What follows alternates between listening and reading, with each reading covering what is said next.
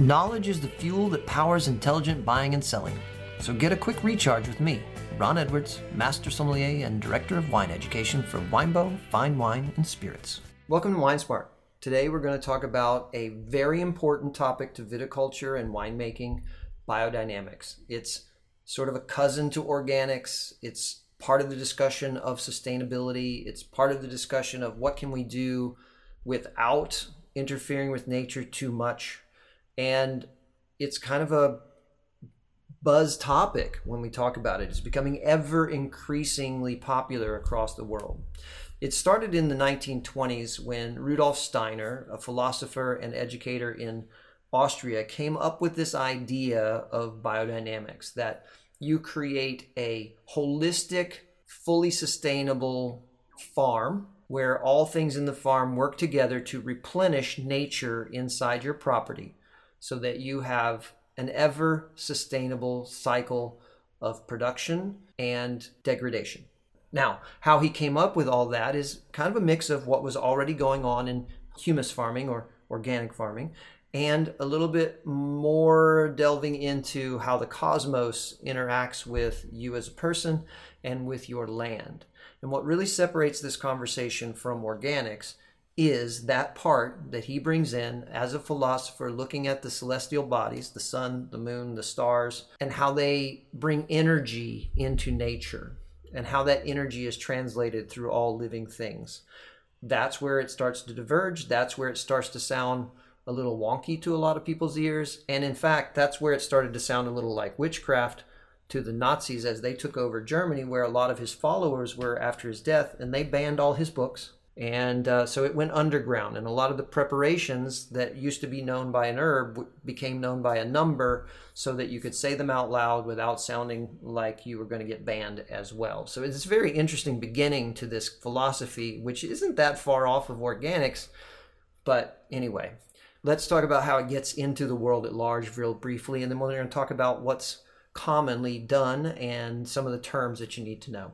The first prominent viticulture effort in France was done by Eugene Meyer in Alsace, and then that simultaneously came into California through Alan Chadwick, a British man who had been a pupil of Rudolf Steiner as a child, and he brought this idea of biodynamics to California in the 1960s while it was emerging in France.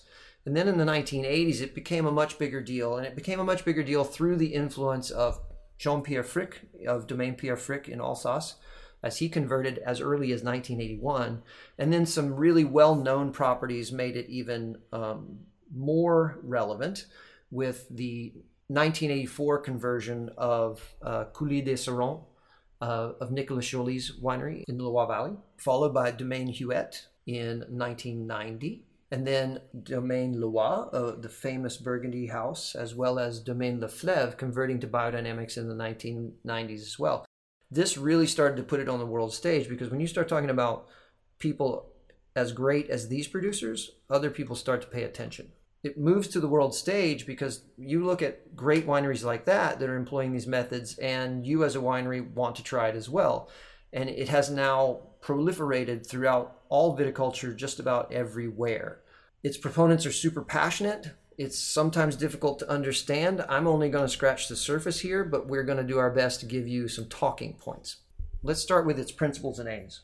I'm going to reiterate a couple of things here that I said earlier, but biodynamic viticulture views nature as an interconnected whole endowed with rhythm. And that rhythm or energy needs to be harnessed and used to its maximum. It involves climate, the wildlife, both above and below ground, microbiology, and the cosmos, the sun, the moon, and other astronomical influences. And biodynamic viticulture seeks to harmonize all of these factors within a holistic living ecosystem that is kind of closed on itself. The three building blocks of biodynamic viticulture are to create organic matter via soil humus. Very similar to organic farming right there. So the soil within the soil. And then to treat each vineyard as a living, self-sustaining organism. And then to use the biodynamic treatments according to the celestial calendar to assist the creation of great humus and to assist the vineyard as a living, self-sustaining organism. And so the biodynamic calendar gets a lot of attention, but so let's just boil it down to this. Their belief system is that the cosmos, the sun, the moon, and the stars beyond it, have an effect on the 4 essential elements of nature, elements in quotations, because the elements of nature, according to this philosophy, are earth, air, water, and fire. And these 4 forces also affect 4 parts of the plants: the roots, the flowers, the leaves, and the fruits and the seeds. So this isn't that crazy to think about if you just apply it to the principle that we already know the moon has a giant effect on water on planet Earth. Okay, so sometimes it's pulling water towards it, and sometimes it's pulling water into the earth. Well, if you apply that to the plant, that means sometimes water is being pulled towards the roots, and sometimes water is being pulled towards the leaves. So there are certain things you would do in the vineyard that you would want to do when the roots are at their peak with water there, and some things you'd want to do when water's up in the leaves. Like you wouldn't want to prune when the water's being pulled up to the leaf. Things like that. So there's quadrants, and you have a quadrant of the phases of the moon would be a flower day, one would be a fruit day, one would be a root day, and one would be a leaf day.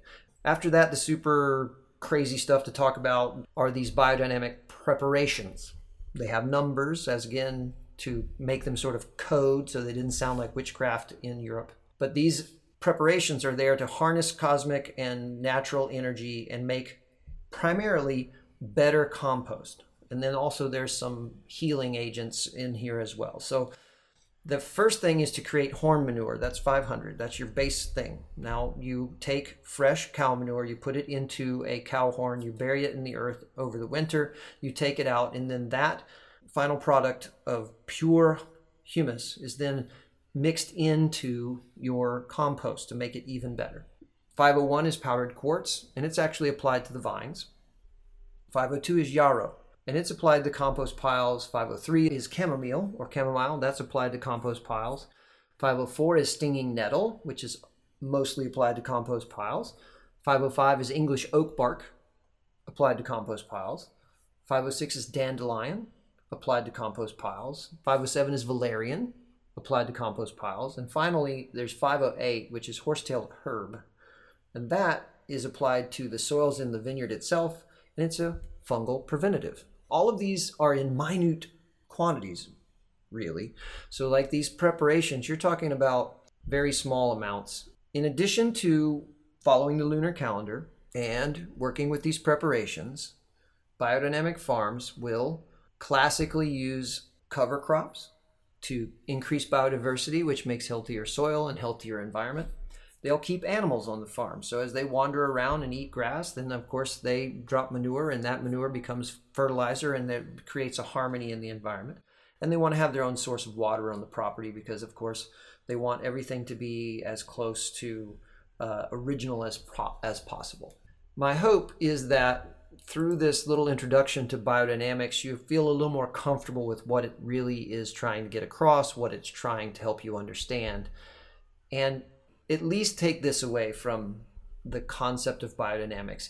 Anyone willing to go through the level of detail and attention needed to run a biodynamic vineyard is going to grow better grapes, just purely from the attention to detail.